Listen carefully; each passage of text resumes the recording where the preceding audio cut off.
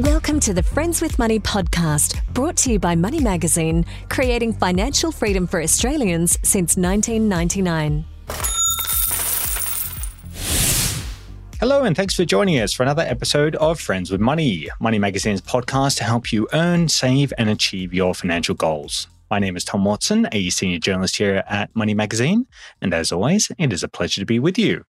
Our topic today is superannuation and retirement. But really, we're going to be discussing a few key questions around making money last in retirement, whether people need to prepare for changes in expenditure, and some of the different income strategies that retirees use. And to do all this, I am pleased to say that we're joined today by Caroline Rees of Telstra Super Financial Planning. Caroline, welcome to Friends of Money. Hi, Tom. Lovely to be here. I'm looking forward to the session. It's a pleasure to have you with us, Caroline. So to start us off, we know that many people are naturally going to be concerned about their money, not lasting, not going the distance in retirement. So how do you approach this longevity issue with your clients? Yeah, look, I think the starting point is really getting to the bottom of what their retirement is going to look like. And to some degree, that will include what sort of income. Often it's also going to include other expenses that they may want to incur along the way. The most common ones we find are things like we want to go on some trips, or we want to change over our car, or renovate our house, or clear some debt. So it's making sure that we're factoring all of those things in.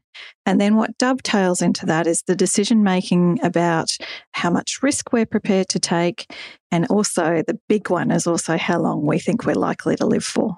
On the risk side of things, Caroline, do you find that, retirees of different ages, even different generations perhaps, have different tolerances to risk, or is it very much an individual thing at the end of the day? Look, I think it is an individual thing. It is often based on the experiences of their working lives as well too. And I guess the key one I'll highlight there is that we do come across a lot of people who perhaps haven't paid much attention to their superannuation during their working life. Often that might be because they're in a scheme where they've not had to take any investment risk, like a defined benefit.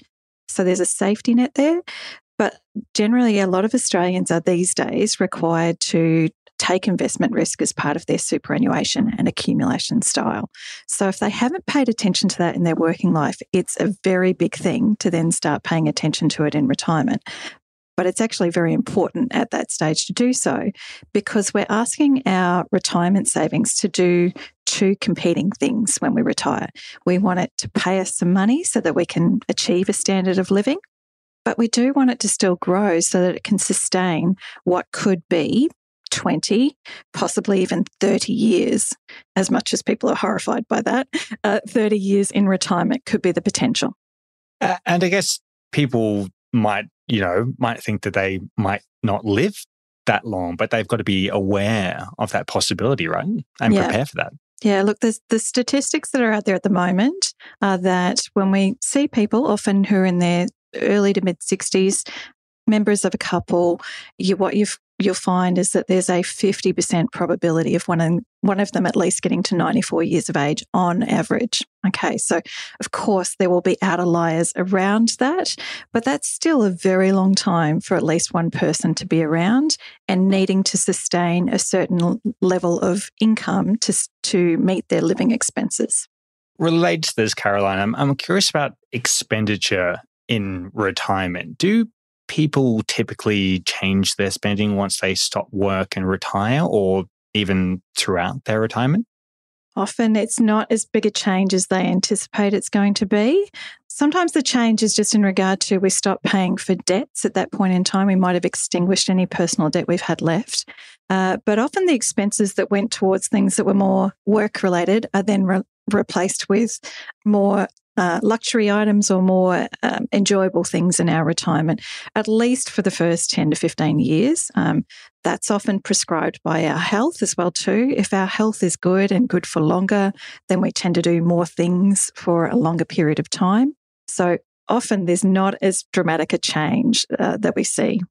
And then I guess that might change again later on if somebody, goes into a nursing home, for example, or requires, in-home help because of any kind of health or medical issues. Yes, sure. Sometimes the expenses change then, but what we do tend to find a lot is that the expenses they were incurring in their younger years tend to stay fairly similar because even if they're not doing those things now, they need more help in the home or around the home, and often that takes up a little bit of extra cost along the way.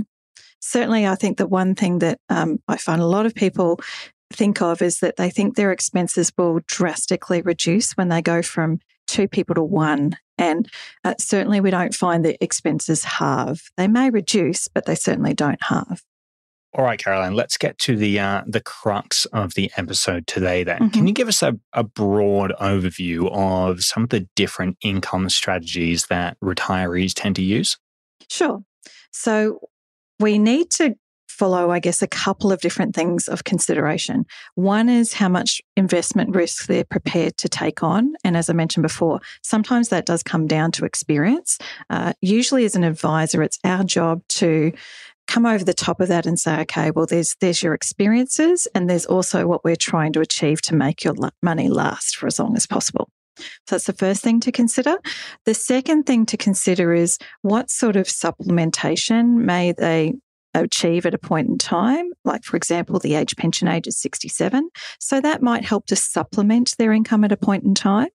And then the third aspect is how concerned are they about this longevity and also, to some degree, the security and certainty of their income. And if that's a consideration, then we should be using a different strategy again. And that strategy is more along the lines of products that give us that guaranteed income for life. So it's dovetailing those 3 things in together, dependent on the person. One of the strategies that I have heard of, Caroline, that I'd love it if you could touch on briefly is the bucket strategy. What's that all about? Sure. So that's really in this core area of investment risk.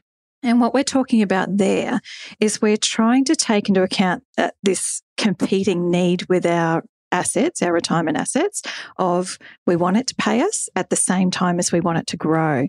So the idea of what we call a bucket strategy is about taking into consideration that level of risk that you're prepared to run with, and then overlaying that with setting your strategy across what we call different buckets. And we call it that just to make it easier to understand. But we have a bucket that's really used for the more defensive assets that are going to pay us on a regular basis. And then that way we don't have to worry about the movements of investment markets. At the other end, we have more of the assets and the things that are focused on growing.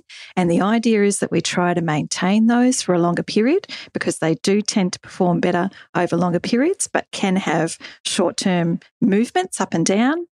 And then often we have a bucket that sits in the middle. That's kind of our backup to what is happening in the first bucket, so that when we're a few years down the track, we've still got resources to use if we're experiencing continued market volatility. Final question from me then, Caroline. How can people kind of manage the volatility here, if they are worried about that? Tom, this is where the concept of that longevity piece comes into play, because they can also add another lever by using products that have a guaranteed income for life. And I think in the retiree space, this is really important because they can have some peace of mind that there's a base level of income that comes in and provides for them for those expenses they know they're going to have for life, rates, registration, groceries, okay?